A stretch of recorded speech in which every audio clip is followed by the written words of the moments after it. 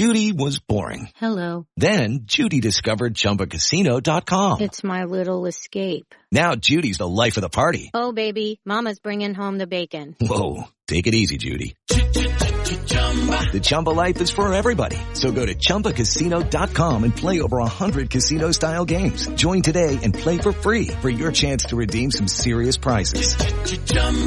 ChumbaCasino.com. No purchase necessary. Void where prohibited by law. 18 plus terms and conditions apply. See website for details.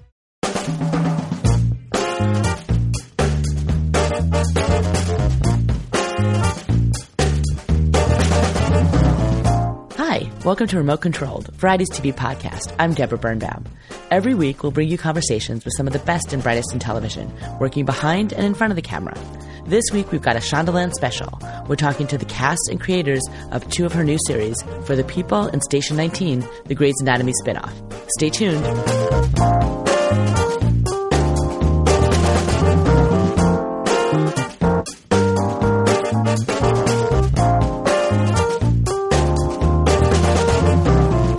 Hi, I'm Deborah Birnbaum, and it's my pleasure to welcome Jasmine Savoy Brown and Britt Robertson. Hi, hello. Thanks for having us. How are you guys doing?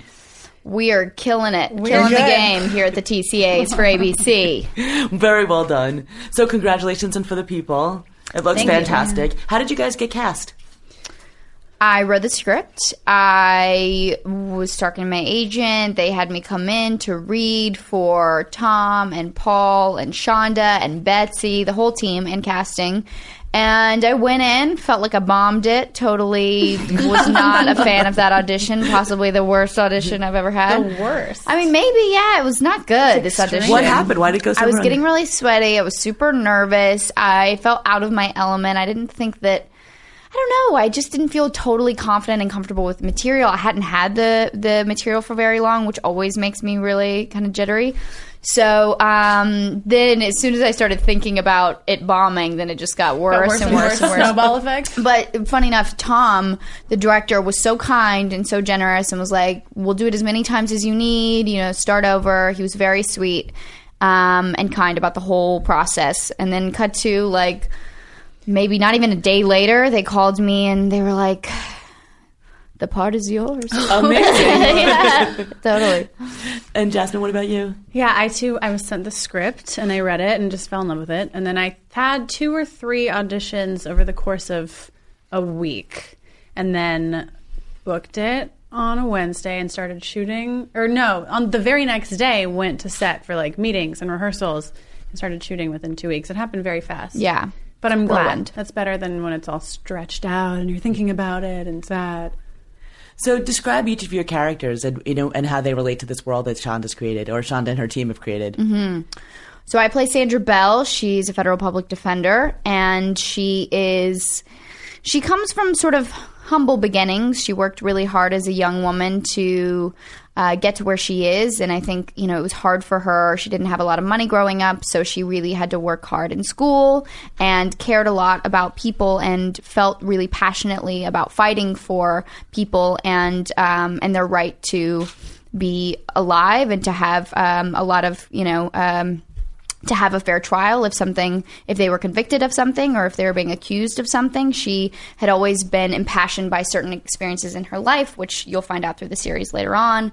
And so she now falls into this world of the federal judiciary system, and she is best friends with Allison Adams, and they live in an apartment together, and they're sort of like, each other's family and support system.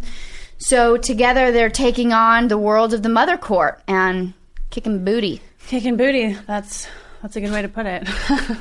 I play Allison Adams, as she said, Sandra's best friend and roommate. And Allison and Sandra come from complete opposite beginnings. They met in college, in law school, in front row, torts. I love that you guys are acting like you actually did meet at the front row of that school. I know. We just like to say that. Throwback. Yeah. Yeah. Allison grew up privileged and comfortable and supported by her family, but was the odd one out in the sense of the path that she chose to take. Her family is all great minds and intelligent thinkers, but don't think that, becoming a federal public defender is so smart because you're not going to make so much money.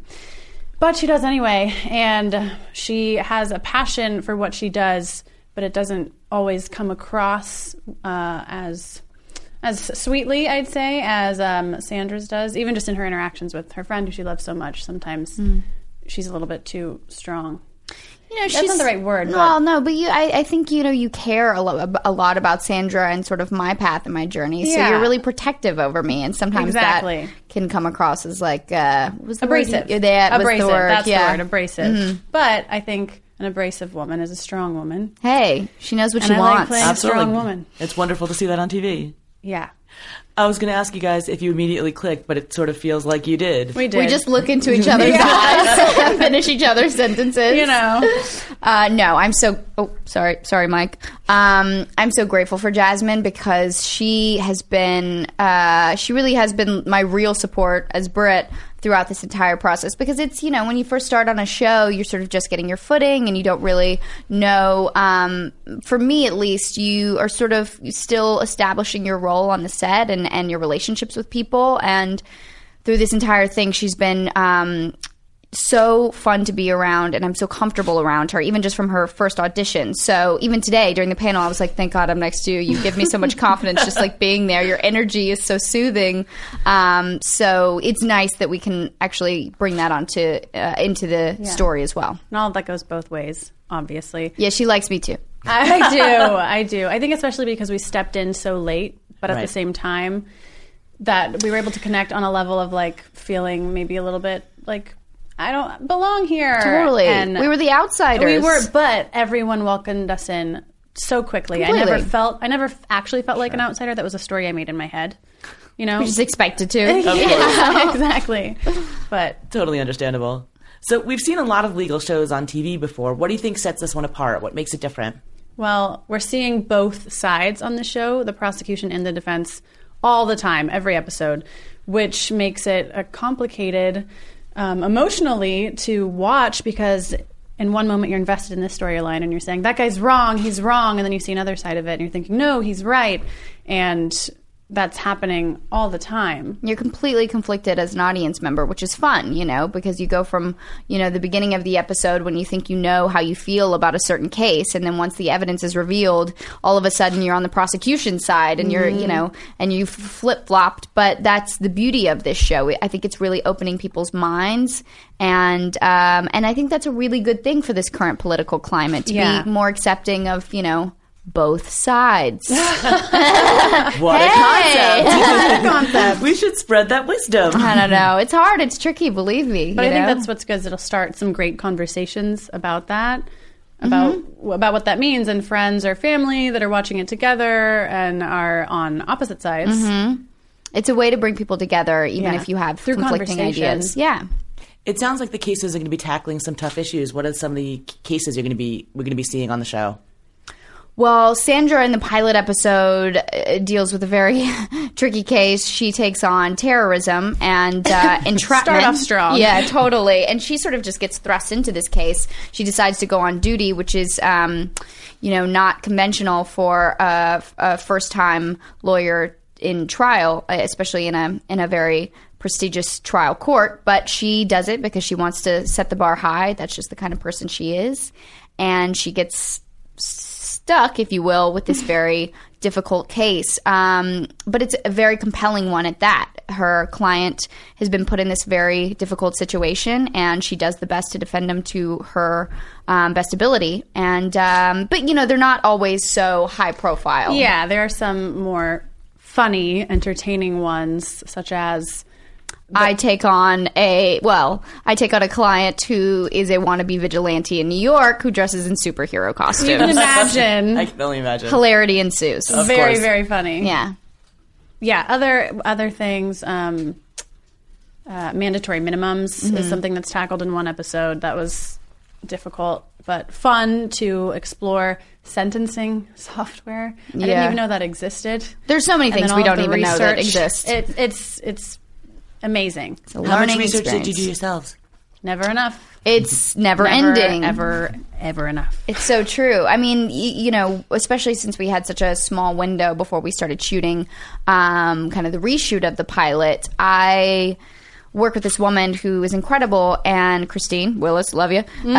She's a researcher, and she would just send me articles upon articles and podcasts. And as a cast, we would share certain things that we would find just to create, a dialogue between one another, and so that we all have...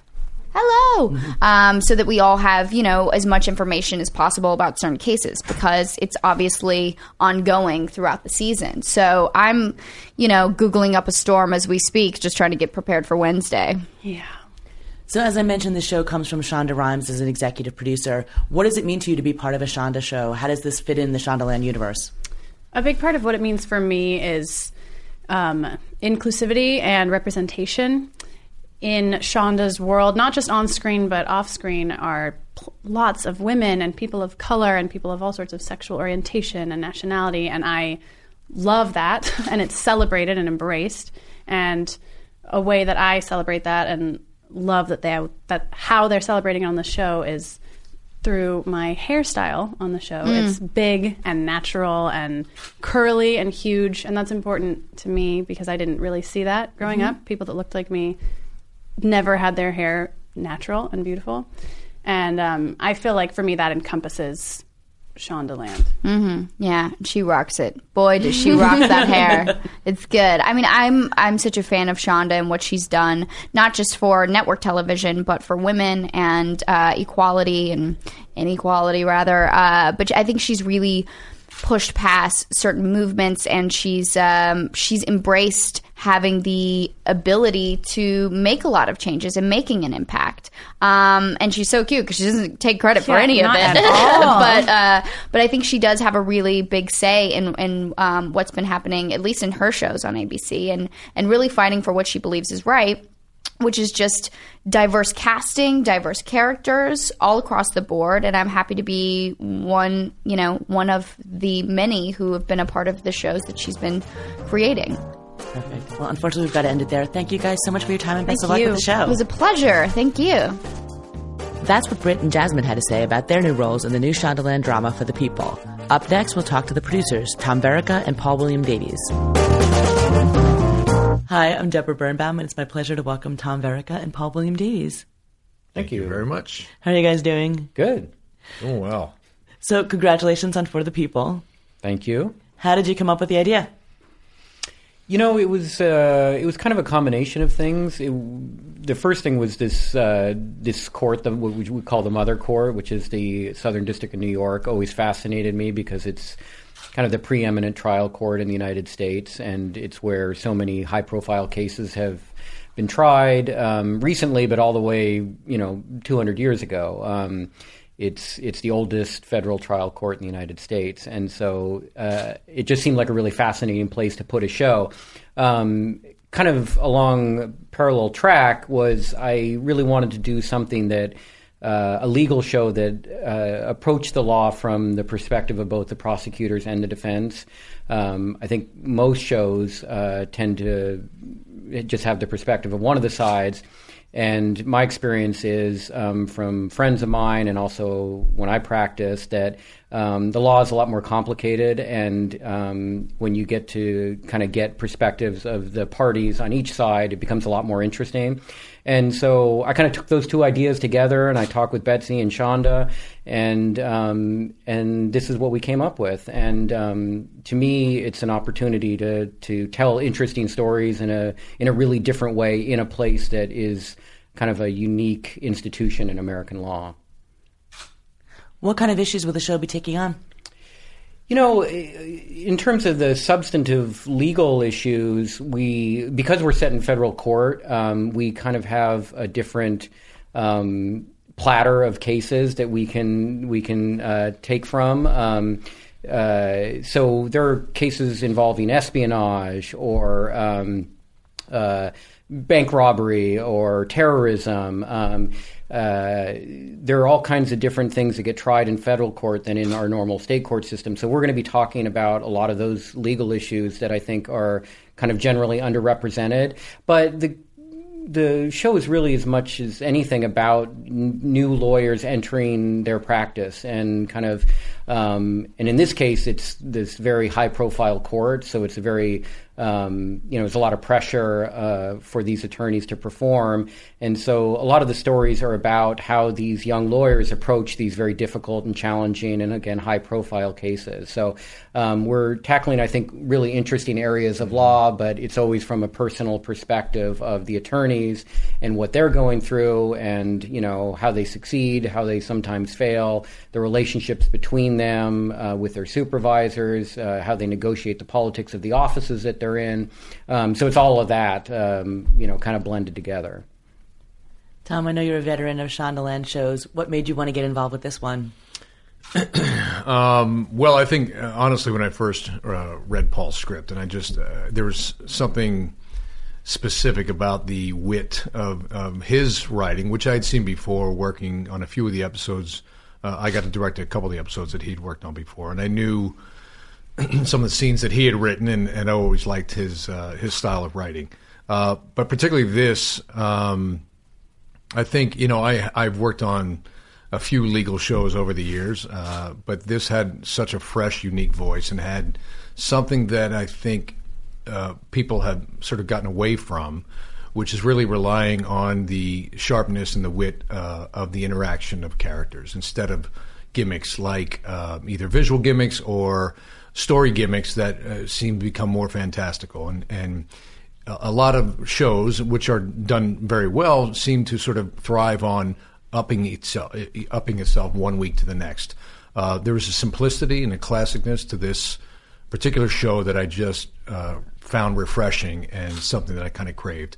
And I just immediately latched on to the style of writing and was very excited to be part of the casting and assembling this team and working with that. I was just immediately drawn right into this show. How does this fit in the Shondaland universe? What defines a Shondaland show for you guys? I think relationships, I think characters, character development, the strength of the characters and how interesting they are. There's any number of reasons why shows succeed, whether they plan on doing, the rip from the headlines case of the week. I think one thing that's consistent with Shondaland is the not only the richness and depth of the characters, but the world, the diverse world that these characters exist in. And it doesn't lead with that. It doesn't put a hook on that and say, hey, look, we're having an interracial relationship here. It is a world that's very reflective of the world around us now, and it's not caught up in old conventions. Paul, what about for you?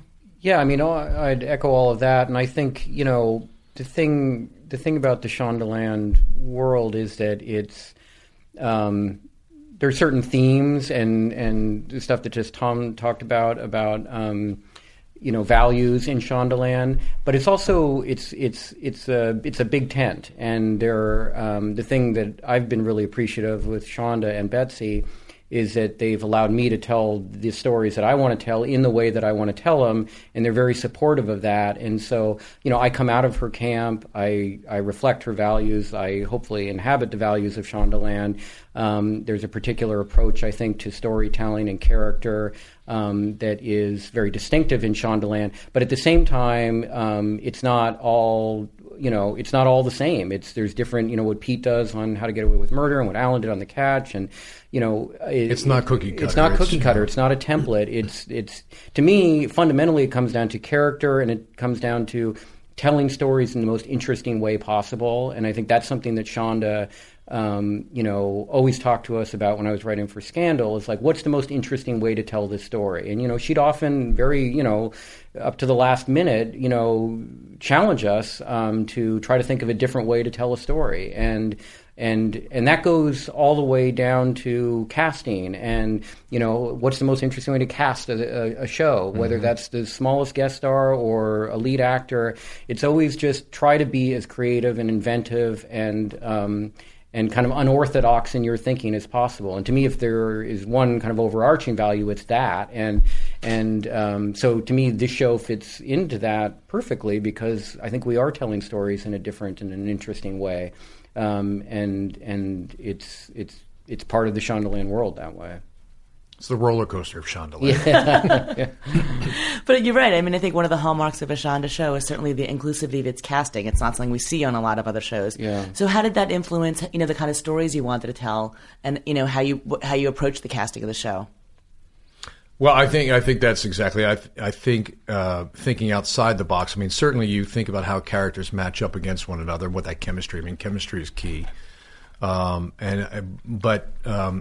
As in contrary to what a lot of people think, that there's must be some sort of formula. There has to be one black character, one white character, one gay character. It's not that. It really isn't. It's we really take the best actors who comes in, who impresses us, and we kind of work off of that character to how we build that ensemble around it. But very much challenging ourselves to think, hey, what if this character was this way, or somebody comes in and blows us away who maybe was a different sort of idea or concept that we had, and we run with that. Is that? Yeah, no, I think that's exactly right. I think it's a constant challenge, and I think that's what I love so much about being in the Shondaland world, is that it just pushes you to just kind of reevaluate your thinking all the time about who is a cop, who is a lawyer, what is a strong character, what does it mean to be a strong character, what does it mean to be a strong female character, what does it mean to be a strong, like all of that stuff you constantly have to reprocess challenges. I think she does that all the time, and she encourages us to do that all the time. Yeah. And so every time you're approaching a storyline or a casting decision or directors that we're hiring or behind the scenes on the production side, it's always challenging, pushing, trying to get you to reevaluate your thinking about what is, what have you assumed something should be, or the way something should be told. And I think that's well, when you see a cop or a doctor, people do have conventions, and they assume, must be a guy who says, and we really do. It's the first thing I sort of empower our directors, incoming guest directors, because I've been conditioned through a few shows with Shondaland, but is to really think, well, what if we have casting concept meetings, and we talk about what if this person was this, because just because it was written that way, this might, that you may not make that assumption. And I think that is really freeing and gives us that kind of security to not sort of play into the stereotypes that we all do in the easy road of saying, I've seen this guy play this character so many times, but what if this was, someone who's physically challenged in some way? I mean, it really is. The sky's the limit for what we want to do, and nothing should be off the table. Yeah. I know the show went through some recasting. I mean, every pilot has its bumps. What did you learn from that experience, and how did that impact where you ultimately ended up? Did we recast this? I think I read something about it somewhere. I mean, in terms of what we learned, I don't know. It's just it's a process of getting the right mix, and I think we're in a great place. And those actresses were wonderful, and Britt and Jasmine, who are in these roles now, are fantastic. And I think we've just got an incredible cast. I mean, it really is, like, to me, as a writer, and I'm sure Tom feels the same way as a director, it's an embarrassment of riches, because it's like everywhere I turn when I'm writing one of these episodes, it's like, in some days it's almost painful, because I'm like, God, I want to service Anna Deavere Smith more, or Ben Shankman, or Hope Davis, or, oh my God, I've got Britt, and Ben Rappaport's hilarious, and he's so good, and so it's so many talented folks, and they've got really good chemistry off screen, as I think we saw in this panel today, and it's just we see every day, and on screen, which it's amazing. So. It's really about that chemistry, and I feel incredibly fortunate to have that as a writer, because there's nobody and no relationship that I'm steering away from. I wish I could every connection that I draw between the characters, to me, is a fulfilling one, and it's just fun to watch it come to life. And ones that we didn't necessarily predict early on, we start to see, like, oh my God, that's a great matchup. We put them in a scene together, and I mean, it's like everything evolves. I mean, if you look over the history of a lot of shows, and shows that have been fortunate enough to go on for a season, 2 and 3 seasons, you find things. Chemistries happen, sparks happen, where you say, wow, there was these two characters that had this 2-line exchange that was just really kind of a drive-by, and you're like, that is actually, there's something really interesting happening there. So it gives Paul the ability to sort of watch these cuts as we watch these cuts and say, you know what, this aspect of it that we weren't really leaning into has really popped. So it's an evolutionary process, and recastings happen frequently in pilots, and this team that we have now, it feels really solid. Yeah. Tom, what was the directing style you brought to this? I mean, it doesn't look and feel like, as you mentioned, we've seen a lot of other legal shows, but this one doesn't look and feel like a legal show when we watch it. What was the directing style you wanted to bring to it? I was very clear about not upstaging visually what the power of this script was and what the power of the story was. And then once we started getting the cast together, I looked to a lot of classic courtroom dramas, legal dramas, not to copy, but just to kind of be inspired by really solid material and how visually they were told. Paul and I had a lot of discussions about tonally what this show should look like, what it should feel like. And a lot of it was very deliberate about leaning into kind of the world that these first-year attorneys are up against and the enormity of what that is. So visually, there was a very specific choice about having, we have hard ceilings, which is not common in a lot of our sets, so we can show the scope of what these new attorneys are up against, and putting them in a really wide frame and being able to show that world gives the viewer a little bit of insight as to what that feeling is to be trying a federal case and the massiveness of what that's like. So specifically, it was about moving the camera and being as dynamic as we can with echoing the emotions of what the script called for. So there was a lot of reference. We had a lot of reference photos, sort of anthem-like frames, and getting really tight inside their heads. So it's playing a lot of contrast is really what we were after.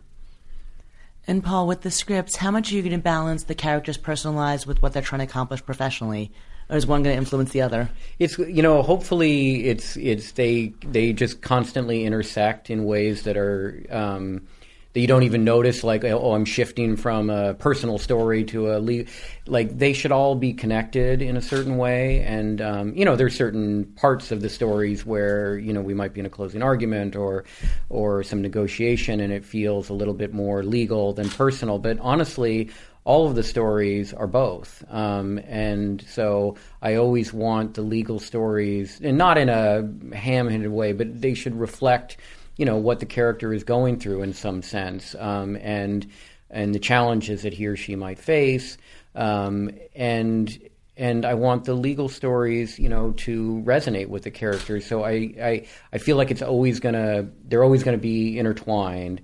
And the exciting thing as we kind of roll out and go through these episodes is that we're going and kind of learning about each of these characters in a kind of deliberate way, so that every episode in this first season we're focusing on one of the one of the 6 young lawyers, and then also the senior lawyers and the judge and Anna, who plays the clerk of court, so that we're learning about all of them and kind of really working out the ensemble. So you really get I think by the end of the first season, a real sense of the world and who's inhabiting it, and learning something about each of these characters.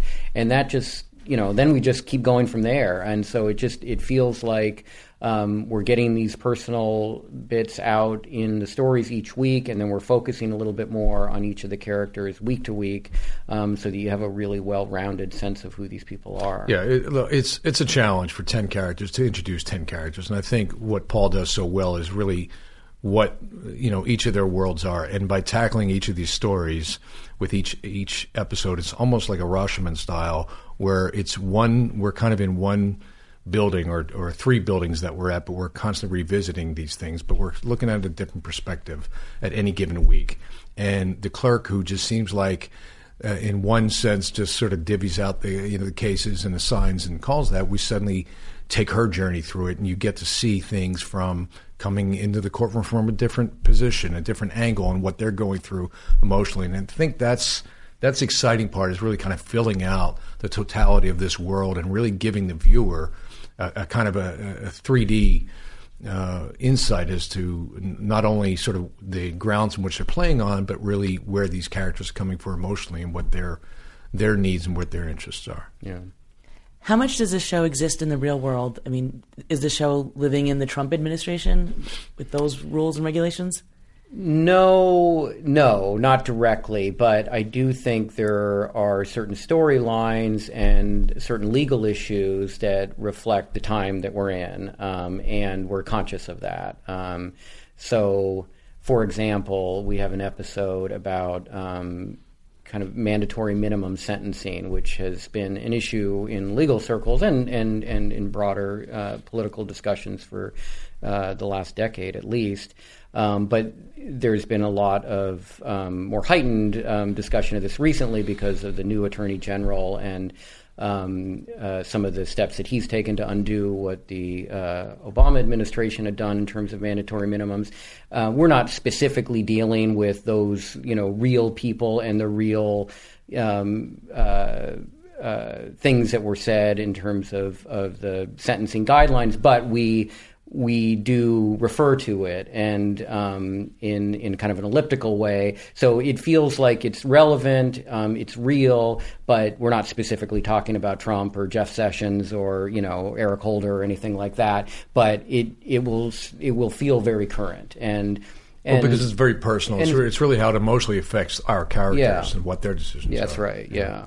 So we want it to feel, again, always personal, always through the characters, but we do want it to feel timely. And, I'm every episode with the writers, the first question and the last question I ask is like, what are we learning in this episode? And by that, I mean both, what are we learning in terms of the law? And I don't mean just like some dry legal education. I just mean like, in the West Wing, you kind of went behind the scenes. You learned something about the process of politics.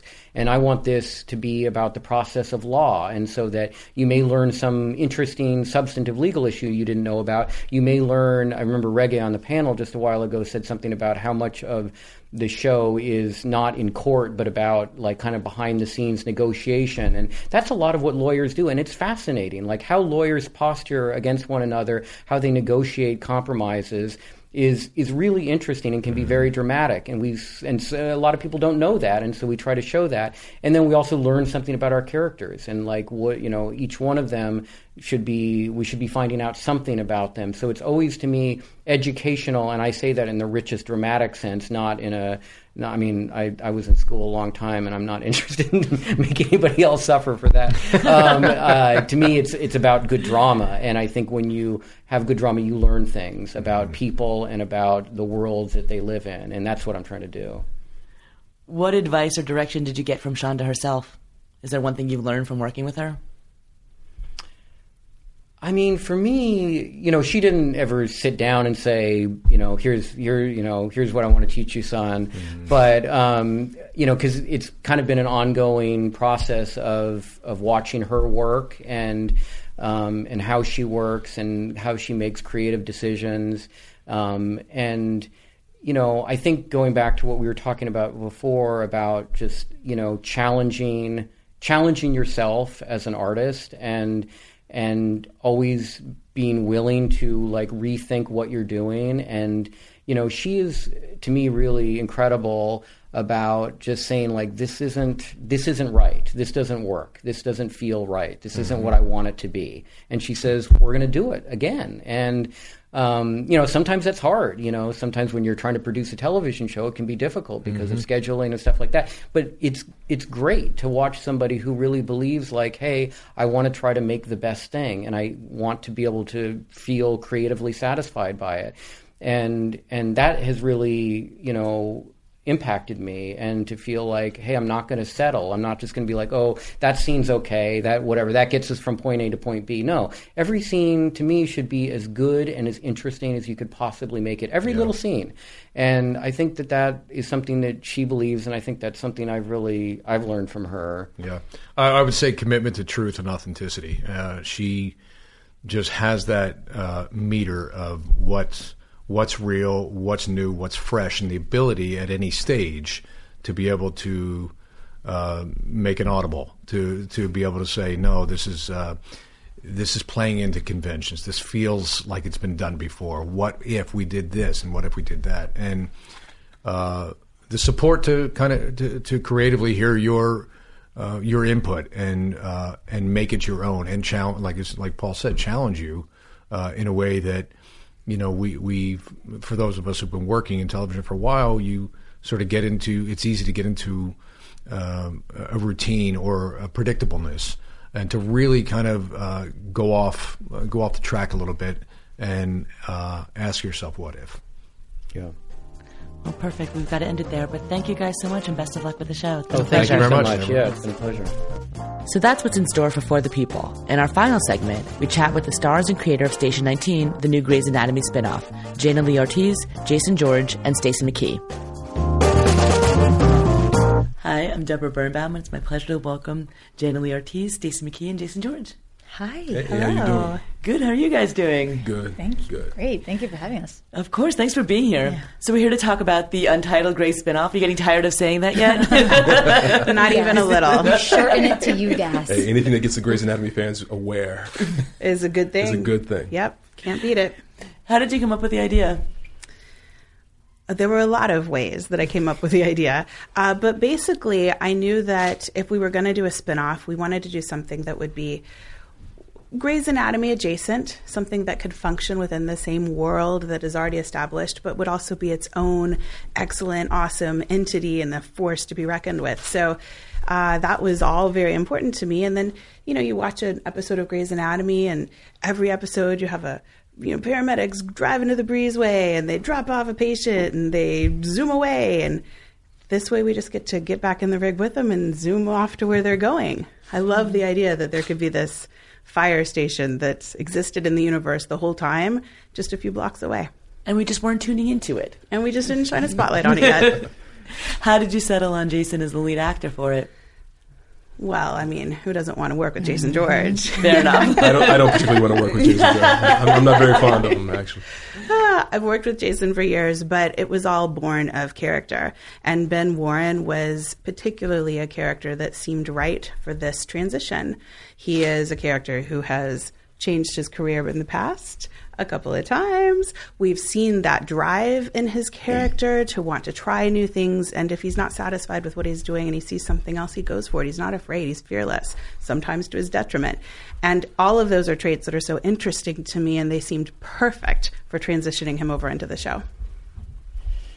And Jason, how did it feel to you to be the center of your own spinoff? Well, I definitely wouldn't call me the center of the spinoff. I mean, it's Shondaland after all. There's a powerful woman But of course, who's teaching me how to be a firefighter. I simply meant to be the character that got spun off. No, I mean, it was. I mean, I was incredibly honored, and I was very happy to find out that Ben was looking for a new challenge, because that'd been a new challenge for me. And it was funny because I didn't realize how much I get, how emotional I might get about leaving Grey's. The upside though is that I will probably show back up. I'll be back over there hanging out a little bit sometime soon. So it sounds like there's going to be crossover potential back and forth? Absolutely. You can't create a extension of that world and not want to have crossover potential. Plus, Ben's married to Bailey, hospital's down the street. You never know where it's going to happen. Yeah, when we Things pull him will out happen. we pull him out of a fire, pull him out of a crash car. We got to take him someplace. It's probably going to be Grey Sloan. It's a really organic world for cross-pollination, which is exciting. And certainly exciting for the fans. Jana, how did it feel to you to join this world? It was like winning the actor lottery. I was ecstatic. I am still, pinch me. I mean, I can't stop saying that. And it's been a roller coaster. It's been a ride. It's been nothing but positivity. I mean, we're under the Shondaland umbrella, and you are guaranteed to be in a space that she's created where it is honest and positive and respectful. There's nothing but professionals on set, and we truly are a family and genuinely love working together. It's been great. What does it mean to you guys to be under the Shondaland umbrella? What defines a Shondaland show? Wow. Well, first, I mean, if I can say for me, just as a huge fan, because I remember the day my wife showed me the DVDs of this is back when you would watch the DVDs instead of streaming of Grey's Anatomy, and she was like, "You need to watch this with me," and we checked it out, and I became a massive fan and have watched ever since, and then actually had the honor of being on the show. Shonda, first and foremost, is good writing. She only hires writers who are going to come with the thunder, and then on top of that is this. is that, you know, I mean, you've got these powerful women, and what's cool is, you know, and I also have had the opportunity to play this, like, you know, it's kind of like this perfect world. I mean, men aren't threatened by powerful women go after what's theirs. Everybody gets their shot. Everybody's beautiful and sexy. It's like, you know, you wait for a unicorn to walk by, but that's one of the things that for me in the shows. But there's this humanity in all of it, you know. Mm-hmm. Absolutely. I mean, I've worked on Grey's Anatomy since the pilot, so to me, the Shondaland umbrella is just my umbrella. It's just where I've worked forever. It's a happy place with rainbows and unicorns. It's a happy place with rainbows and unicorns, and also just a tremendous amount of heart and warmth and humor and incredible respect for everyone from all walks, all levels, all pieces of the puzzle. And that's something we lead with. I mean, I told these guys when they were hired, I've told everyone we've hired, we have a very strict no assholes policy. Mm-hmm. we live that, and I believe in it so strongly. I am so humbled to be a part of this journey and to be in this mix with this group of people. It's really exciting. And as a storyteller, it's just, it's so inspiring. So, I mean, it's nothing but love and good. Mm-hmm. Yeah. I mean, I have to say, my mom is my biggest fan, and she's now binge watching Grey's Anatomy, all 14 seasons in under 3 months. Wow! And she's leaving the house. She actually landed on an episode that I want to point out really quick. Season 12, episode 9. Stacey McKee wrote, Denzel Washington directed, and the voiceover that Meredith says in the beginning and end really relates to the pilot and to our political climate. She says, don't let fear keep you quiet. You have a voice, so use it. Speak up, raise your hands, shout your answers, make yourself heard. Whatever it takes, just find your voice, and when you do, fill the damn silence. I mean, if that is not powerful. Stacey McKee wrote that. It is so relevant, and it is so current, and that gave me goosebumps. She had it on pause in the middle, and she was like, I have to finish this episode. I have to finish this episode before I go out to dinner. And I was like, okay.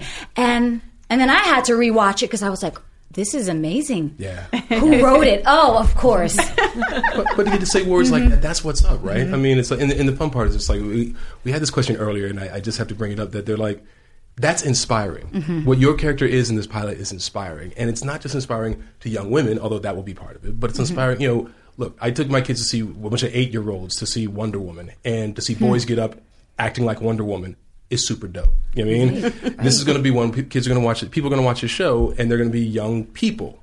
Many of them will be women, some will be young boys, right, who are thinking, I want to be a firefighter because, you know, Jaina Lee Ortiz plays Eddie Herrera, and she's a badass. Yeah. I mean, even Shonda Rhimes, like, my husband is this up-and-coming writer, and I've been telling him for years, you're going to be the next Shonda Rhimes. I mean, you can't just, because she's a woman, you can't aspire to be her. Exactly. So, yes, great point, Jason. I hope many boys and girls are inspired by this show. As well they should be. I mean, I think one of the hallmarks of Shonda shows is inclusive casting, and we're seeing that looking around this table. But what does it mean to you to be a Latina lead for a broadcast hour-long drama? It is inspiring, empowering. I mean, I can't even count with one hand how many Latinas are on TV right now. So, and not only that, like, yes, I'm a woman, a Latina, but the character that I am portraying is just a fearless warrior. She is all about being successful, all about achieving, and she's not perfect. She's flawed. Stacey just wrote the most amazing character that I feel like every actress that I know is just dying to play. I get to be tough, badass, yet vulnerable, and have those tender moments where I can show my strengths in other ways than, you know, breaking down a door and saving a Jason, if you will, or a man his size. Sometimes I need to get saved. You know what I mean? From what I saw from the pilot, absolutely. Yeah, exactly. How much does this show exist in the real world and with the headlines we're dealing with right now? Is that something we're going to see reflected in the show? Which headlines? Just meaning, you know, politics or issues that we're dealing with, or, you know, certainly given the setting of the show. I always approach storytelling from character first. So to me, it's always grounded in who these characters are, the choices they make, and where that could take them. So if there is a story that happens to tap into what we're dealing with politically right now, then of course we'll tell the story. We're not going to shy away from that. But it has to be grounded and appropriate for those characters and what they're going through. To me, that's always the most important thing. It's about the heart. It's about the intent. It's about the emotional place that the characters come from first. There's not an agenda to approach those subjects, but we won't shy away from them if they make sense. So what is some of the, dramas that all the characters are going to face? What are the issues they're grappling with? Are you asking for spoilers? Spoilers! Not so gently, but yeah, sure.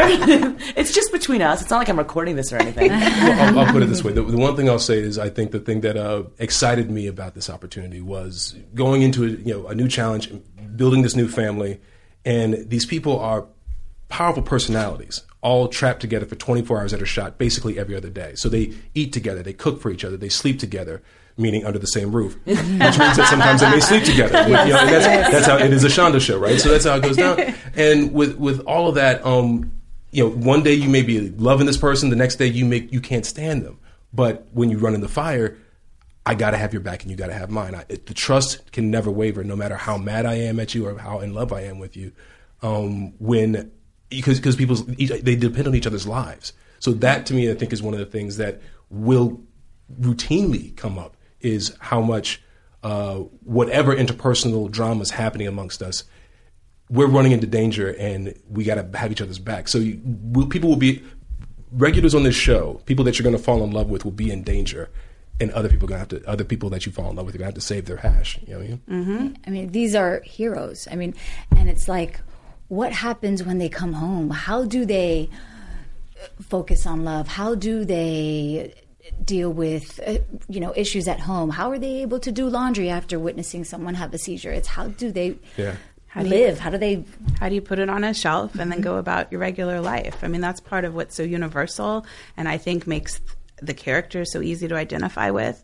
We all have to take our day at work and put it on a shelf and then go home and do laundry and fix a meal and figure out what's going on with our boyfriend, even though we kind of had a fight this morning and then we had to go run into a fire building.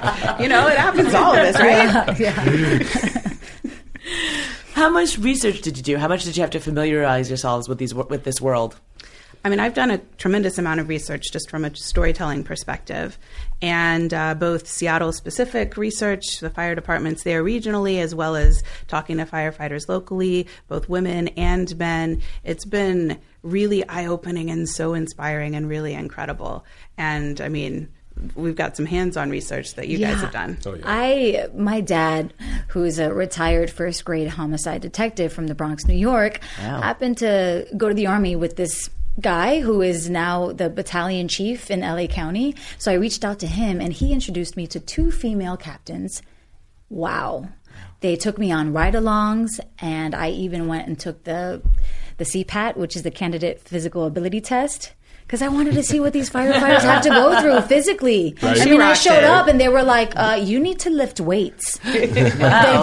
They did. You yeah, these are some strong women. Yeah. Mm-hmm. Right. And so that was just an amazing, hands-on experience that I'll never forget. Well, we should also add that you passed. Oh, I did. I passed. Of course I did. Because she's just that badass. I mean, look, I have the same situation. I mean, I have a couple of friends who are firefighters, and a good friend of mine back in the day, shortly after 9/11, actually realized that he didn't want to be the computer jock that he was, and as a kid, he wanted to be a firefighter. So he went back into the game, and so it was nothing like handing a beer to a firefighter and saying, starting to ask him questions because your eyes get opened up wide.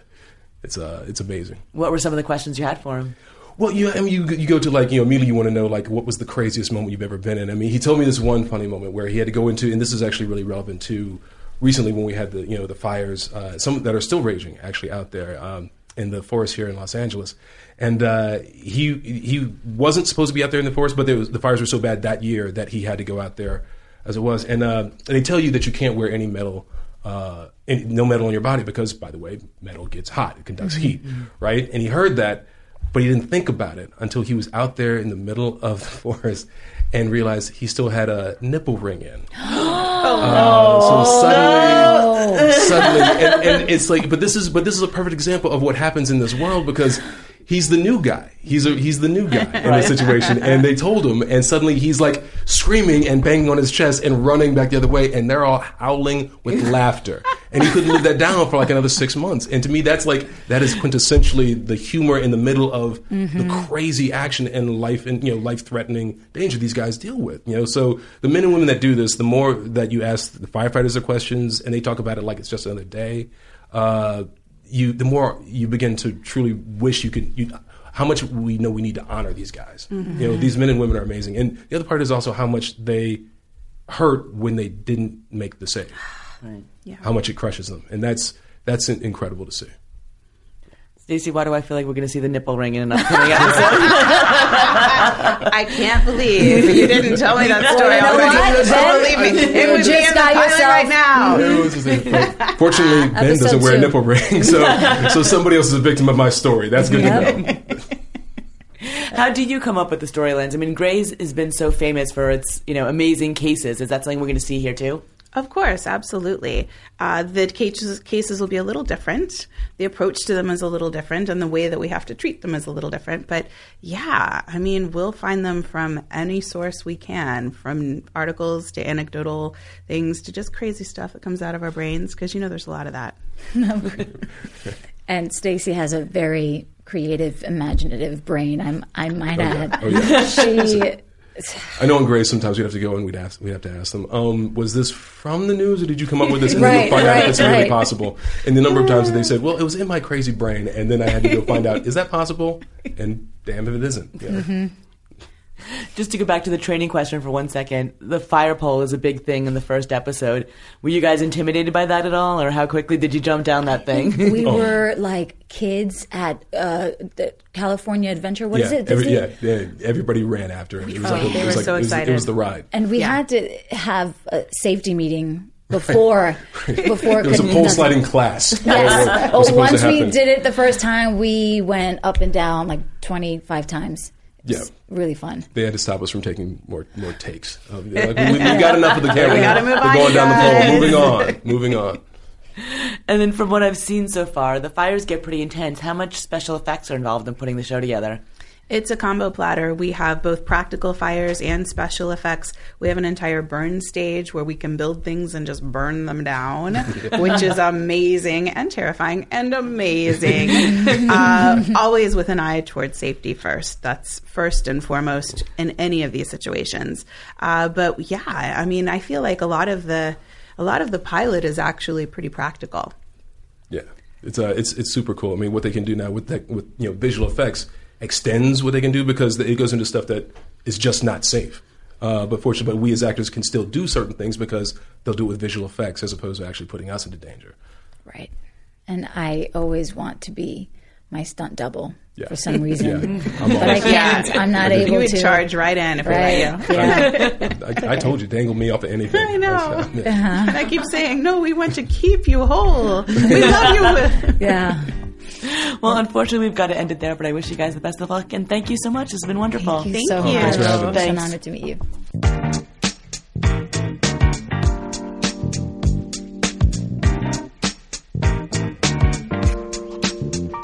Thanks for listening to this week's show. We'll be back next time with another great episode. We've got an FX special, Matthew Rhys and Kerry Russell on the final season of The Americans, and the team behind Trust, Donald Sutherland, Hilary Swank, and Danny Boyle. See you next time. Hey guys, it is Ryan. I'm not sure if you know this about me, but I'm a bit of a fun fanatic when I can. I like to work, but I like fun too. It's a thing. And now the truth is out there. I can tell you about my favorite place to have fun. Chumba Casino. They have hundreds of social casino style games to choose from with new games released each week. You can play for free anytime, anywhere. And each day brings a new chance to collect daily bonuses. So join me in the fun. Sign up now at ChumbaCasino.com. No purchase necessary. VGW Group. Void where prohibited by law. See terms and conditions. 18+.